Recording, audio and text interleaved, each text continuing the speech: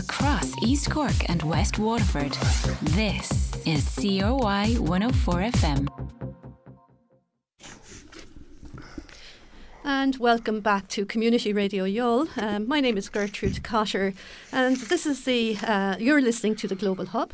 It's the first time that you will have heard me here on Community Radio Youghal at 7 p.m. I'm usually on at 3 in the afternoon. So welcome to any new listeners that we have. The programme that I do is based on the theme of social justice, community development, and global and local human rights issues. And of course, with the upcoming election, there will be many, many local issues that we want to talk to at this current time. And in today's programme, I'm delighted to welcome the people from the Family Carers Ireland, an organisation based in Cork, which works with family carers in Ireland. We'll talk to them shortly. But first, let's take a piece of music. And the first song we're going to sing is we're going to listen to is Deportees.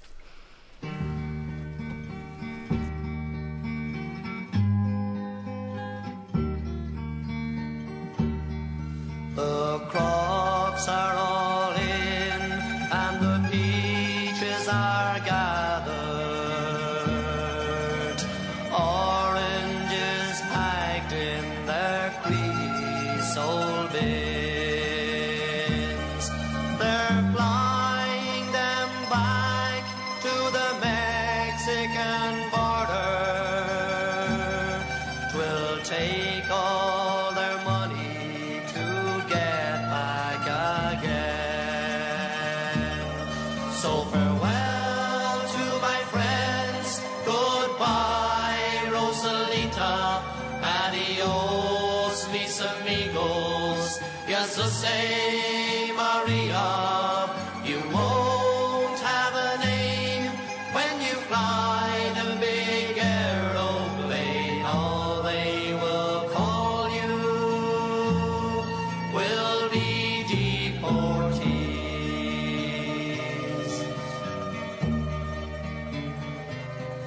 The sky plane caught fire over Los Gatos Canyon. The fireball lit up and it struck the hills round. Oh, who were those friends who were scattered like dry leaves? The radio said they were just deportees. So farewell to my friends, goodbye Rosalita, adios mis amigos, yes say Maria, you won't have a name when you fly the big aeroplane, all they will call you will be deportees.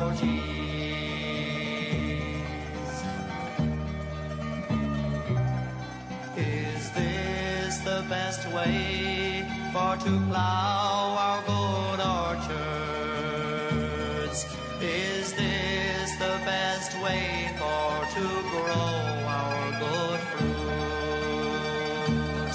To lie on the ground and to rot neath the topsoil and never know no name except deportees. So farewell to my friends, goodbye Rosalita, adios mis amigos, yes say Maria, you won't have a name when you fly the big aeroplane.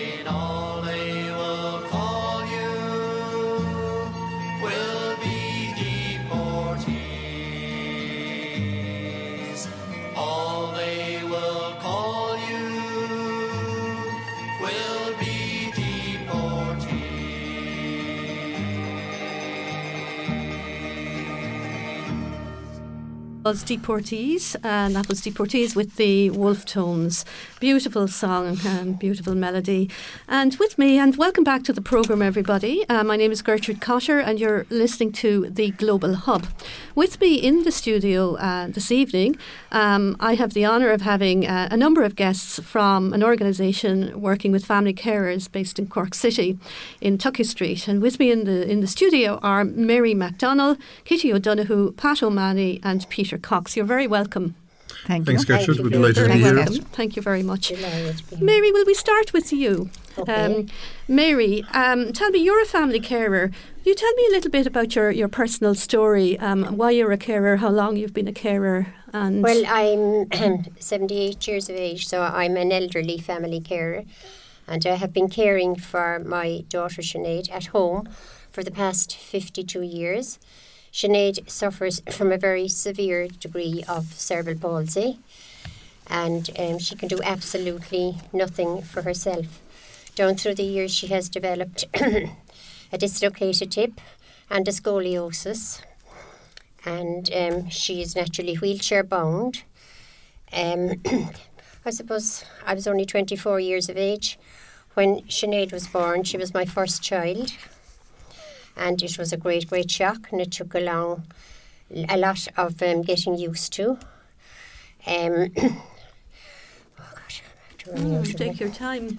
So I can imagine this sounds like 52 years of your life, Mary. And so you were talking there about your other children. Do you want to take a break a minute, and I can? Oh yeah, come no, back I'm to you? all right. Yeah. I've asked I know you've all been rushing in, and it's such a cold night out there. But Mary, you were talking about other children. Did your role as a carer impact on your family as a whole, on your other children, or? Well, I suppose it did. But when I used to speak to them and still speak to them and ask them, did it impact greatly on their lives? They said no. They appeared to take it in their stride.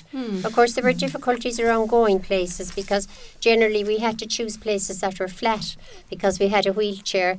And I suppose the early wheelchairs weren't power chairs. They were the type that you push. And I suppose they weren't very sophisticated.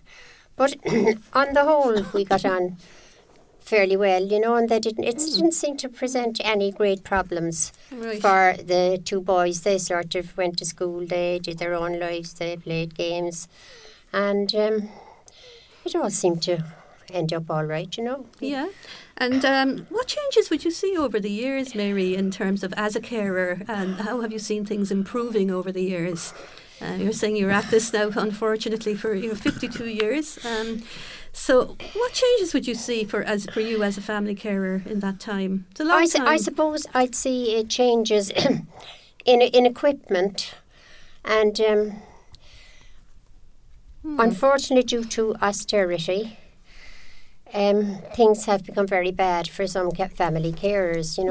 The services and supports are so poor that there have been lots of cuts, as well as that people are unable to get funding, say, for building on, or funding for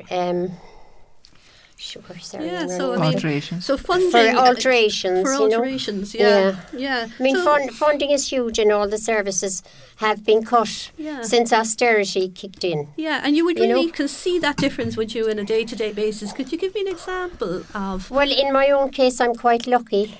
I suppose being 52 years at it, I have services and supports now coming into my house. But formerly, I did have to fight. In my 60s, I had to fight for home help service. I wrote to the HSE, and unfortunately things went mad. It's a huge bureaucratic body, and it took us 10.5 months to get the actual service. People came out to our house from the HSE, and they took us in, and we had 3 meetings. And that was all very upsetting and distressing. And finally, they did decide to give us the service. Now, it was all such a waste of time and money, because we had 14 people visit us in the house, between nurses, social workers, and so on. And our child had such a severe handicap, and she was well documented with the HSE. Yeah. It seemed to be an awful waste of personnel, waste of time, Yeah. and so stressing and upsetting Yeah. for us, Yeah. you know. And for Sinead, for you And for- as a carer, and for Sinead. Well, for me as a carer, I mean, Sinead would have taken it in her stride. I was the old dog's body around, so as long as Sinead was well looked after. So you basically had 13 And, or 14 professionals in to assess the situation. to assess the situation, and then That we one could have done visited it. 3 personnel in the HSE in Abbey Courthouse. They took us in 3 times to meet 3 executives Yeah. around a table. Right. And all of that was very, very upsetting. We had other instances too around fighting for services and supports. Sinead is doubly incontinent, and when she got a bit bigger, we had to look for a more absorbent nappy. And they put us through a terrible process. They refused to give it to us. They told us that we'd have to collect all wet nappies over a weekend, and that a nurse would come on, start on Friday, a nurse would come on Monday. We also had a fluids chart that we had to log all her intake of fluid. They took them away anyway. We'd put them outside the door and they'd be collected. Now, my husband did say on the way out what he was going to do into them. But I sort of surprised. prevailed on him You not prevailed to do upon him. just that. Yes. I won't give you the exact wordings yeah, of what he yeah. said, but anyway, he didn't do that. He took them. They took them all into the HSE, and they weighed them, and we failed the test. And we had to wait for a year and a half. Ah, you're joking. I remember Peter bringing it up Yeah. in Dublin at, I don't know, was it a pre-budget submission or something like that, where carers told their story. And I remember bringing that up and highlighting it because it was absolutely ridiculous. Extraordinary. And in more recent times, you were talking about austerity. Have things like respite services been affected, or Very in the badly recent serviced, past? very badly affected. Sinead had respite with Cheshire Homes in Cork since respite commenced in 1997, and every 5 times a year for 2 weeks she went into respite, and that was a great help because I think all carers really need respite, particularly if you're caring at a very high level. But anyway, carers generally need it because they're so stressed from dealing with bureaucracies and all that sort of thing. So God, I've forgotten Yeah, the train of so thought. you were saying that the respite services have been cut back, and you've really seen Well, that actually, recently. what happened at Christmas time, Yes. Sinead was going to respite on the 7th to the 21st of December. Yeah. And a few days, about a fortnight before that, a nurse from Cheshire Home, the nurse manager, came to visit us at home to kind of talk about Sinead and review her situation. And there were others present too, the home help organiser and one of the organisers from the PA service and our public health nurse. And we just discussed in general Sinead and her needs and her respite and the services generally and were they adequate and all that. And I think about on the 1st of December, I got a message from the public health nurse saying the respite had been axed for Sinead at Cheshire Homes. Yeah. This was the 1st of And December. that was the first I knew of it, and she was to go in on the 7th. Okay. So the reason it had been axed was that apparently there had been some sort of an assessment, and HIQA had been in 3 times, and they didn't have the level of nursing there. They were short on nursing to take Sinead on because they had to deal with their other residents. So what did So you do then? I wrote to the manager and I asked her to give me reasons for why this happened and pointed out that Sinead had had it for so long, since 97, and the need for it, and our need for it because we were elderly and all the rest of it. And she telephoned me back and I said I wanted a letter in writing to my complaints, and I'm still waiting for it. You're still No, she waiting. did send. I sent her an email then saying, again, reiterating once again that I wanted the letter in writing, and she sent back an email saying that Cheshire Ireland were reviewing all the respite cases, and that they felt that Sinead's level of care was too high, and that they wouldn't at this point, and they didn't have the staffing levels, and Tikva were in repeating that again, and that at this point in time they wouldn't be facilitating her. Okay. And is there anyone where else then in Cork that you can avail of? No, well, I wrote then to Michael Butler, who is the the HSE's disability manager in Cork, and I am awaiting a reply to my letter. But I did find out from speaking with somebody else in the HSE that there are no beds available to facilitate my daughter in her level of care, and they're trying to do their best, but so far there's no outcome, and there's no replies to my letter, my letters. So God, sounds like that is all very, very stressing. Very, very stressful. You know, particularly when you're in elderly care. Yes. And it's very stressing too for Sinead, because she has, as I said, been going there for so long, and she enjoyed her time there. And she misses it, and she wants answers. An answer. She wants to know why she. Okay, thank you very much, Mary. That is an extraordinary personal story, and we might come back to you later in the programme. But we just turn to Peter now. You mentioned Peter there, Mary. Peter Cox, you are the manager at Family Carers Ireland, but the Cork branch, and you're here with members of your organisation. Could you just tell us a little bit about what you do as an organisation? First of all, Gertrude, I suppose just to thank you for having us on the programme, and I suppose in particularly that just to thank the carers that are here tonight, because you know it's not easy for them to come on radio programme, and people are not used to doing it to tell their story, you know. Yes. For it, you know, so I'm sure they are a bit nervous here for it, but I mean, well done to them all. Brilliantly so far, anyway. So far, so good. Yeah, I suppose my role is that I'm the area manager of the I suppose the Family Carers Ireland now, which was formerly the Carers Association for it. And I suppose I have the privilege and honour of working with people like we have sitting around this table for the last number of years for it. And I can only say for me like it, that it has been a huge honour for it. I suppose I see those people. I see people like Mary, who are 52 years, you know, caring. And Mary is quite modest to the, I suppose, here tonight. But I mean, like, no one knows the amount of care that she has provided. And okay, she has got some bit of support in the past couple of years.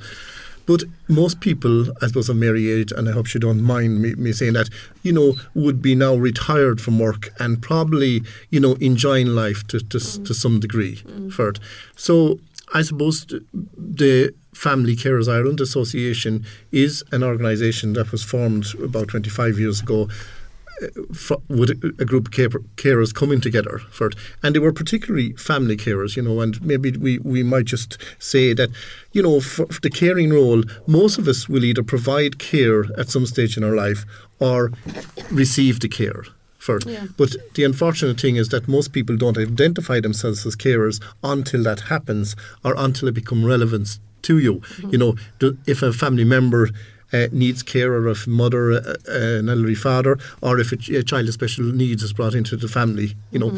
And I suppose the caring role is often landed upon us, I suppose, without us knowing that, or, you know, without us having a choice, you know. And like, you know, for example, that if I was to go home tonight and my wife had a stroke while I was here, I suddenly could become a carer. And where do I go, and what do I do, and who do I turn to? And this is, we'd like to think that as an organisation, that people who are in that situation would be able to turn to Family Carers Ireland, and within that organisation, I suppose, that they would get some support for them as a carer.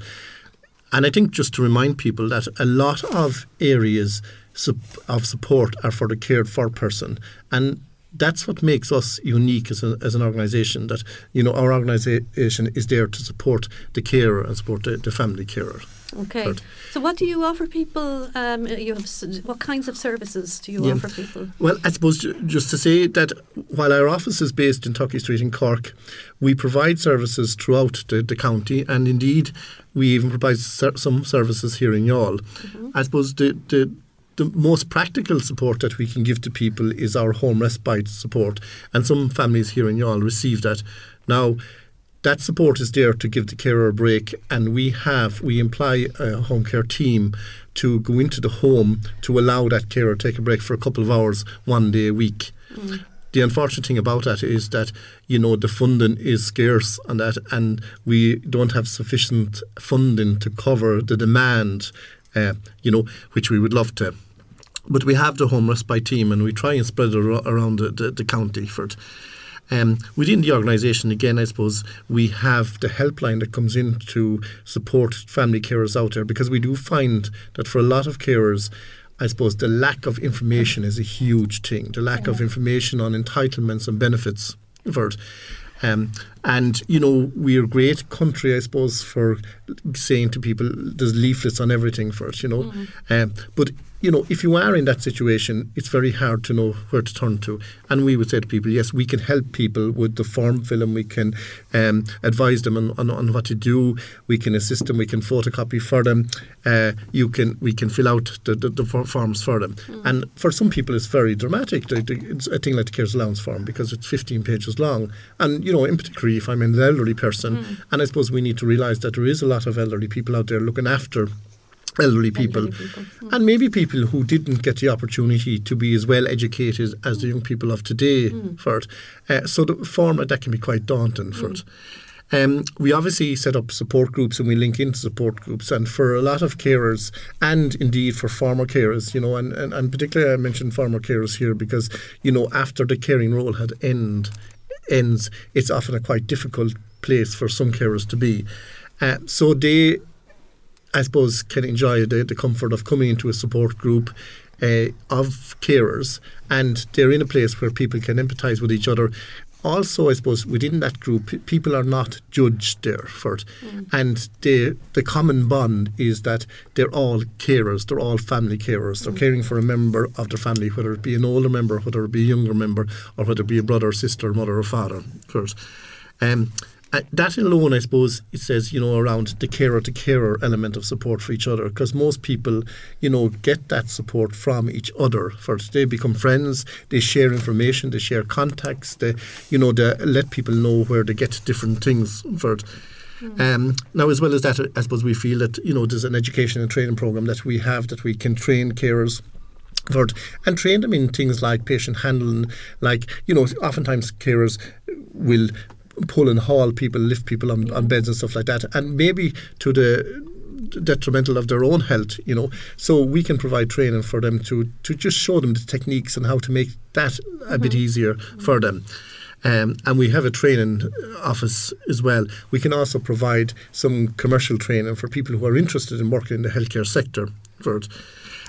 Obviously, Pamper Days and the Care Line for it. And we often find that some people, who can't get out. And there is a problem with carers because they're often caught at home with no assistance to mind the person they're caring for. So at least by the helpline coming in, they can contact us by phone, and we can advise them by phone and what to do. And sometimes people just want to someone to talk to. Okay, well. yeah. I mean, I don't think an awful lot of people out there would be aware of that range of services, an extraordinary range of services that are out there. And you're also you're all around the country as well, literally not just Cork County, but all over the country. How many branches are there on the country? I mean, well, just to say, I suppose recently there was two organisations, the Carers Association and Caring for Carers Ireland. And both organisations has come together to form one organisation called Family Carers Ireland. So at this stage, that new organisation only came into being on the 1st of January 2016. So I think at this stage we have a presence in most of the 26 counties. Okay, thanks, Peter. We'll come back to you later, but I think first maybe we need a little bit of a break and we'll take some music. We're going to, Mary, do you want to introduce Reenie's song to us? Reenie unfortunately couldn't be here tonight, so we're going to dedicate this song to her. Yes, unfortunately Reenie can't be with us, so I'll introduce Trasna Downta. Thanks, Mary. So here we have Trasna Downta. Song she chose, the Irish song in Irish.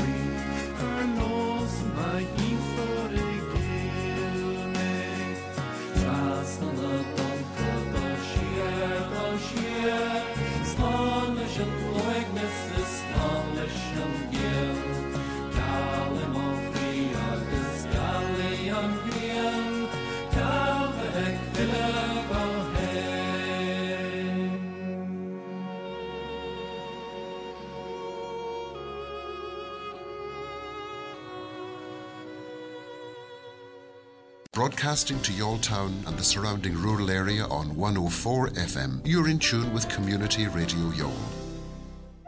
And you're very welcome back to the programme. This is Gertrude Cotter and you're listening to the Global Hub, the programme that deals with community development, human rights and social justice issues at home and abroad. And tonight we're talking to the Family Carers Ireland. We have with us in the studio 3 family carers and a member of staff from that organisation. Oh. So let's talk now next to yourself, Kitty. You're very welcome and thank you for coming. Thank you, Gertrude. Hello, Kitty. So, Hello. Kitty, you were a carer for a very long time yourself. Yes. And could you tell me a bit about your own story of caring and where you are now? Well, I was caring. My husband was diagnosed with diabetic 6 months after we were married. So I was caring for his situation for 44 years, really, all of our married life. But he worked for 50 years in the one job and had a very nice retirement and everything else. But 3 years after his retirement, he was diagnosed with Parkinson's. And that made a big change in our lives then, because we had a new item to follow and to understand. But there were several hiccups on the way. But just to make a long story short, he kind of got very ill towards the end. And because he had Parkinson's, they decided that he should be on antidepressants. So they insisted on giving him some, and he was never a depressed person. He was the most humorous, sing-along person. He would never have been depressed at any stage. But anyway, they insisted, because he had Parkinson's, it is known that they are supposed to suffer with depression, and they put him on antidepressants, and they destroyed him. Mm-hmm. He just couldn't. He just couldn't cope with them at all, and it made matters completely worse. And in 11 weeks, they killed him. So after 11. So after 11 weeks being on this medication, he actually died. He actually died, yeah. And you attribute that directly to the medication that he was given. I do, yeah. So you think he was you believe, and he was misdiagnosed. And was anybody listening to what you were saying about this? No, they didn't want to hear. Yeah. They didn't want to hear. They knew best. Yeah, I knew nothing. I knew him for 44 years, and they didn't. They only just knew him for the last 11 weeks, and they still thought that they knew more. And is this something that you found a lot, and talking to other carers as well? This idea of not being listened to as a family carer. Yes, you were not listened to. You're not. They think that you know nothing, no matter how hard you try. And I begged of them to go off those, get them off those tablets. And a few times I took them off myself. I wouldn't just give them to him, and. Because he was in hospital, of course, you don't have control over all that. But I used to be in there every day, and I used to keep that tablet, particular ones that were for the antidepressants. I'd give him his other tablets, but not that one. And I told the nurse too he wasn't getting it. And they still he'd come along. He'd start improving after about 4 or 5 days, and then they would suddenly put him back on the tablet again. The same one that he was. They were turning him into a concrete block. You couldn't move him. Yeah, he was a person that was able to walk into the hospital. He was able to go to and fro to the bathroom and do everything. But they made him in such a situation. He was bedridden. You couldn't, completely incontinent, doubly incontinent actually, and you couldn't get him in or out of the bed. Very and he could do nothing story. For himself. It was shocking. Shocking What happened. So you must be very angry. Well, I had such arguments with these doctors that they insisted that they wanted to keep him on it, and all they could say was like that it would take 4 to 6 weeks for him to adjust to that, to the treatment. Well, I said, he'll be dead in 4 to 6 weeks. I said, at the rate he's going, because he went into the hospital at 12.5 stone, and in 4 weeks he was out. He was down to 8. The rapid loss of weight was wicked. And I said that he wouldn't last if he wasn't eating, he wasn't drinking, and he was only getting sliding scale to control the diabetes and everything else. And it just wasn't working, so they just ignored and kept on with the head in the sand their way, nothing else. What would you like to say to the health service or the medical people? I'd like to think that they wouldn't do that to another person. Yeah. that anybody else wouldn't suffer in that way. And I'd like to think that they'd listen to the people who knew the patient better than they did, because I'd lived with it for 44 years. I knew the type of person he was. I knew he was never depressed. And I mean, any one of us would be a bit depressed if you're feeling sick. If you're feeling down, you'd feel down, but that wouldn't mean you were a depressed person. Yeah, what you mean. It didn't warrant these heavy drugs. Yeah. So, Kitty, 44 years of marriage. That's a long time. Longer we had than good many times have. too, I must say. We had very good times. You had fantastic times, I'm And sure. we had lovely yawls, holidays here in Youghal a few times. Did you? Yeah. It was very popular at one stage for holidays, wasn't it? Well, there was one time when for a period he was in a wheelchair because he had a very bad leg ulcer. And we used to always come to Youghal here, and we used to take an apartment, one of the Strand Palace apartments over. And it was brilliant because you'd only roll him out the door and you were at the sea. Fantastic. You ran onto the pram and you could walk for ages, and God. he could sit there and enjoy the sunshine, and I could go in, walk or have a swim or whatever. And I believe you've travelled an awful lot together as well around different parts of the world. We did, yes. I took him to Canada in 2008 on a wheelchair. Only a mad woman or two. But I'm just thinking, 44 years and a lifetime and a fantastic relationship, obviously, and then all of that awfulness at the end. So what do you do afterwards? I mean, there must be many people who are, after, I suppose, what happens to carers afterwards, That's so the big first problem. of all, you've obviously bereavement. Yeah, but yeah. What's that like for well, people? for one thing, you've lost somebody you loved. So it's very hard to get over that to begin with. You don't sleep. You don't. You're just doing things because you have to do them. You don't get up with an intention of doing anything for the day. You're just lost. You're walking around in a trance, really. And of course, with the ending he had, I had a lot of anger to deal with as well. So that was made it very, very hard. But I seem to have got a letter from the Carers Association telling me that there was a computer course going inside in their office, and I made inquiries about it and I joined it anyway, and that's really what brought me back on my feet again. I went in and I did the course, and then I was encouraged to join the meeting the support group. Yeah. And I did get on very well with those, and I liked the company and all that. And I got a bit of a holiday in Ballybunion with some of them, so I knew who I was going with, and that's the big thing. Like when your partner in life dies, Yes. where do you go? Everywhere you go, you're on your own, totally on your own. If you go to a wedding, you might have all your relations around you, but you're still on your own. Yeah. And I suppose you're with people then in the association which, they know what you're talking about, because there's a specific... They do. There's a specific thing, I suppose, around caring as well as being bereaved. So there's the whole world of caring and understanding one another is in there as well as the bereavement. That was the best part of it, because everybody that was there, they were on in a similar boat to yourself. Yeah. And they understood what I was going through, and it was easy to talk to them then, whereas you couldn't talk to the people on the street because they'd start running away from you. They'd get bored with you. Yeah, so I like the fact that we started with Tresna Downta, which talks about sláness and leis an uignas, which is goodbye to the loneliness, and it sounds like that's something that you got out of meeting with other people with the similar situation. Yeah. Okay, Peter, thank you, Kitty. And Peter, we'll come back to you there in terms of, I suppose you have a national strategy, don't you, as an organisation? Will you tell me a little bit about what you're looking for there? Yeah, I suppose just to say that one of the things that we lobbied very strongly for over the years was for the Carers National Strategy, and that strategy was published in 2012. But one of the problems was at that time then we hit the recessionary times, and the strategy was never implemented for it. So I suppose with an election coming up, we are calling on government to at least implement some of that strategy for it, because for carers it would have a huge input, because one of the problems with family carers at the minute is that there's no legislation and there's no rights for the family carer, or very little. And we felt that if we had legislation, it would give the carers some rights. It would give them some recognition for the wonderful work that they do for it.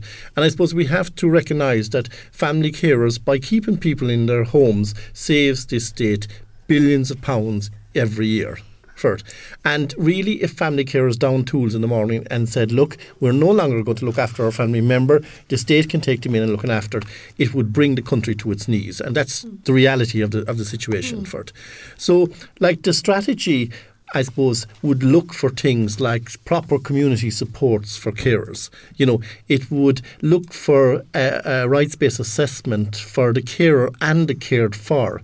It would have an assessment in place where someone would go in, they would look at the home as, I suppose, a mini hospital, you know, for the carers providing, and look at all aspects of care for it. Because I suppose a lot of us, unless we're in that situation, don't realise the amount of care, you know, because family carers, I suppose, their doctor, their nurse, their friend, their neighbour, to the person they're looking after for it. You know, like they're caring between personal care, between recreational care, you know, then there's the practical care around the shopping and the household duties that have to be done as well for it. So they have a huge amount of work for it. And it would look at assisting them in doing that work and allowing them to keep the person at home for it. And one of the things, I suppose, that we are particularly looking for is that, you know, whoever goes into government in the next election, that they would seriously look at that strategy and seriously take parts of that strategy and implement it to give the recognition that's deserved by family carers throughout the country. Like we've 260,000 carers in the country. We have 20,000 carers in Cork City and County for it. You know, and that's not forgetting the amount of young carers who in the last census declared themselves as carers as well for it. And a lot of time, you know, the young carers would need huge supports as well, because if they're in that caring role, and yes, we have seen research to discover that children as young as 8 and 11 years of age are providing care. And if that child is providing care at that age, you can't hardly imagine what they're losing out on between school and pals and, you know, recreation facilities and stuff like that. You know, and like in particular with young carers, they often get caught at home for it.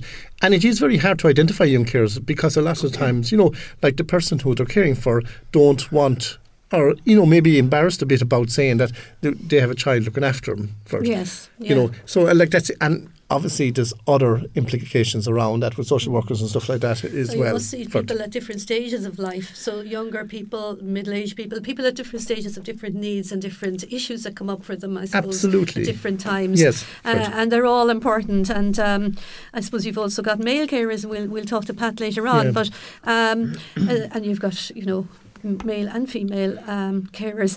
So why has the strategy was kind of brought in 2012? Did you say July 2012? Yeah. And why hasn't it been implemented in the last?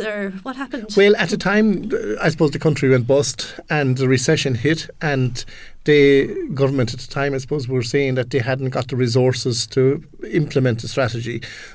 And as an organisation, I suppose, you know, we said, well, look, you know, there was things in that strategy that wasn't going to cost money for it, you know, that was already there, but that could be implemented. And that didn't happen for it. So I suppose now we're really saying we now want it implemented over the next 3 or 4 years. And not only do we want it implemented, that there's an expectation that government would put funding into that to assist it to be implemented and properly implemented, you know. Yeah. And we are saying that, look, you know, if it's government policy to keep people at home, and I think we'll all want to be kept at home, you know, like, you know, if we in the care for position, you know, at any stage of our life, then we need to put, for example, the resources within the community to do that. We need to put the supports and adequate supports within the community to allow that to happen. We need to look at the respite services, the home help services, you know, the home care package services. We need to look at residential care, day centre care. We need to look at what's there in the community that can assist us for it. And that's the only way that it can be done for it. And I mean, you know, we have what's known as the Fair Deal, which is, I suppose, a system to allow payment for nursing home care. You know, and why can't that same system be used in the community? You know, why haven't we a fair deal to allow people, keep people in their homes to provide a service? I just want to say that, you know, that the fact remains that there is 168 hours in a week, and we forget about that. So family carers are caring 168 hours. So if someone gets home help for 4 hours, it's very little time out of 168 hours for it. So in conclusion there, Peter, can we say that what you're looking for, correct me if I'm wrong, is a fair deal within the home and in the community? Yes. Yeah.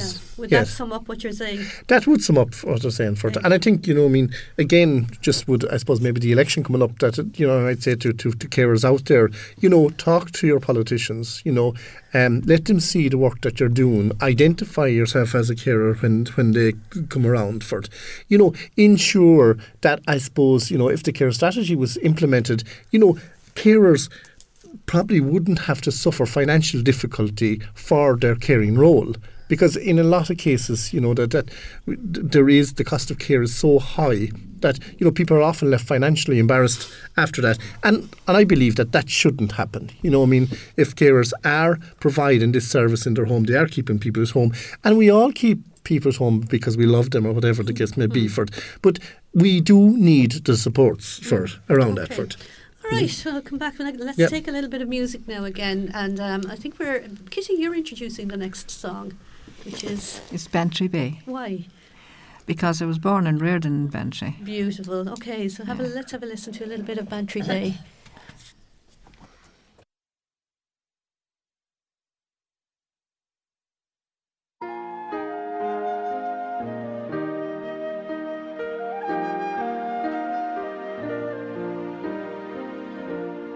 As I'm sitting here alone in the gloaming, it might have been but yesterday that we watched the fisher sails all homing till the little herring fleet at anchor lay.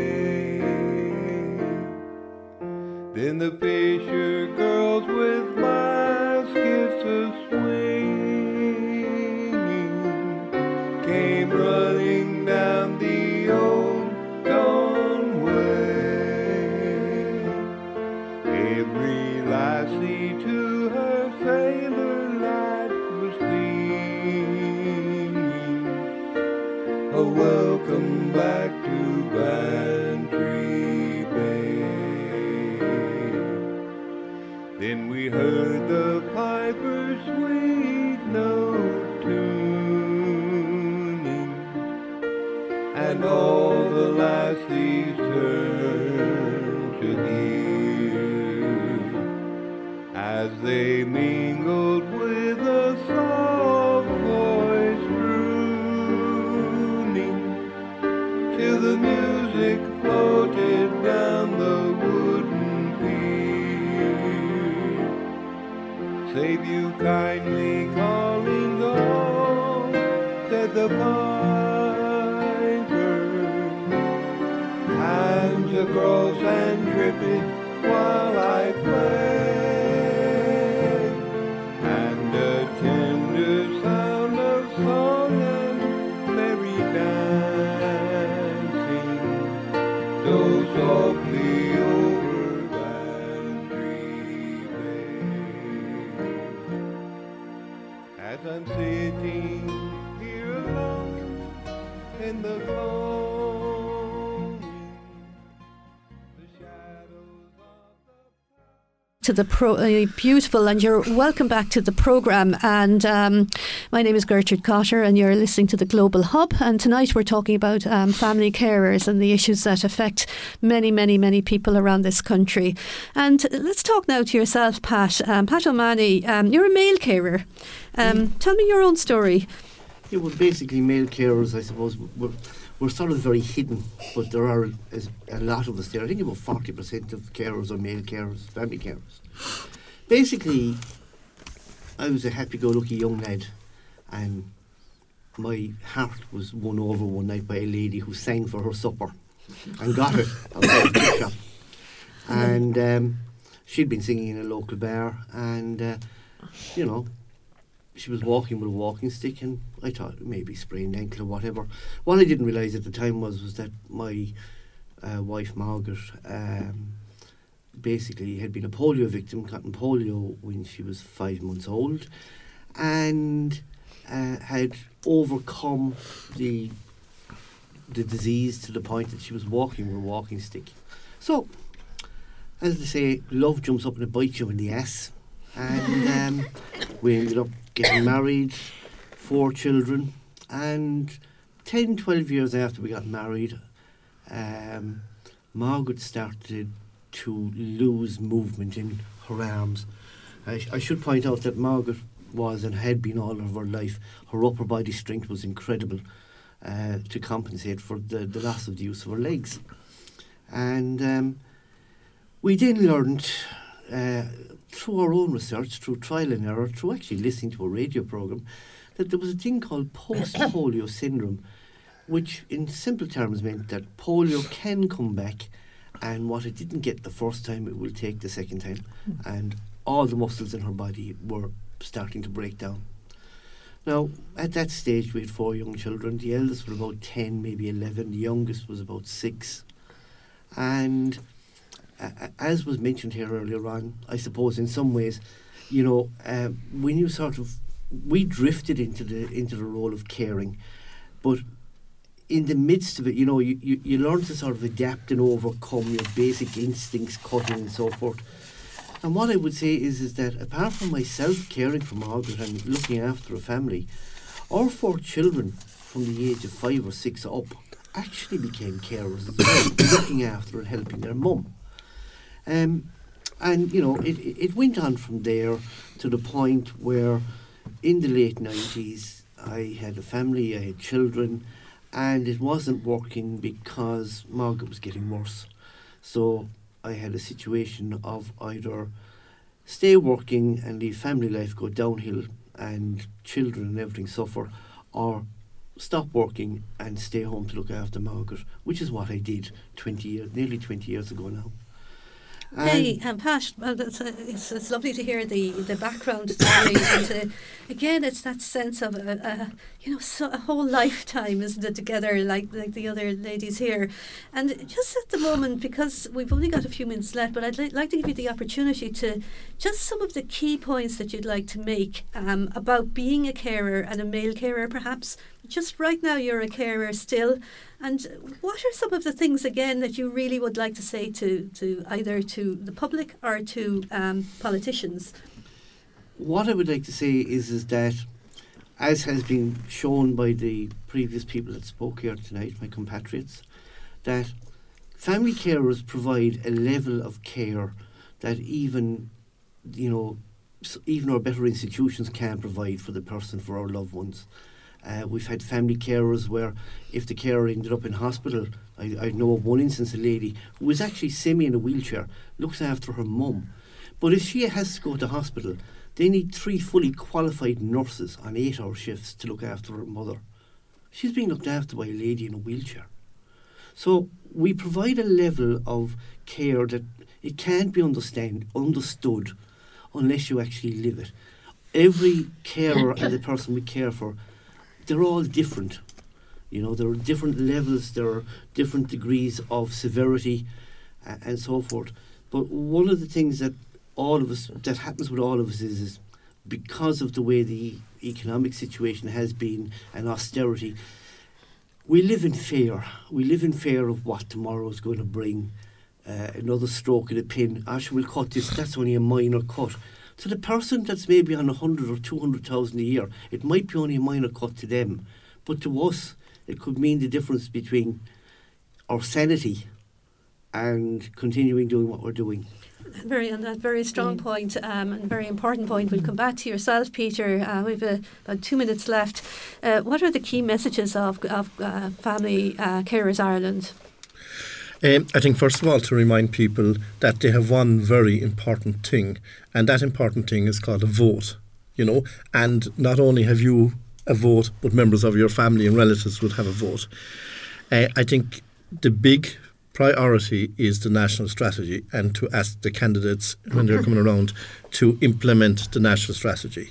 I think as well as that is to create awareness around carers and ask those elected politicians to be champion for carers in the future, and to become aware of the work that people done to protect young carers and to ensure that their future is safe.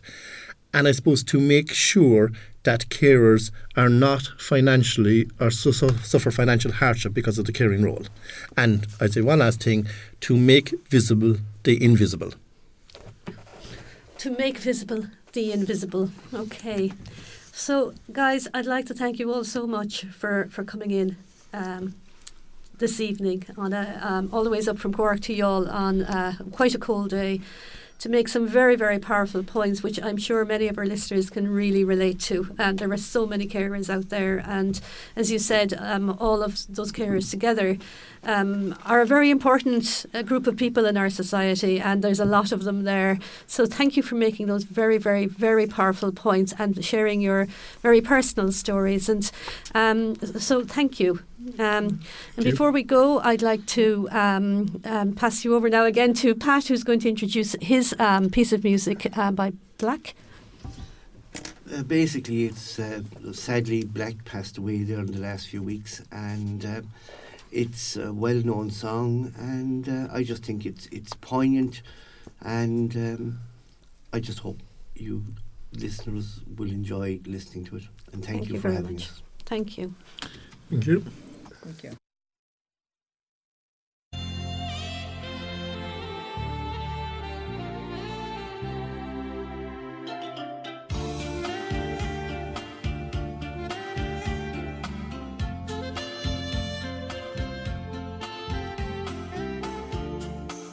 Here I go, out to sea again. The sunshine fills my head, and dreams lie in the air.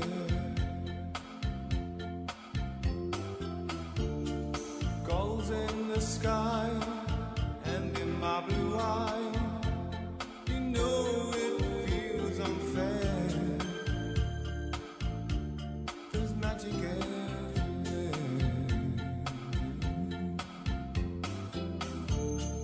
Look at me standing here on my own again, up straight in the sunshine.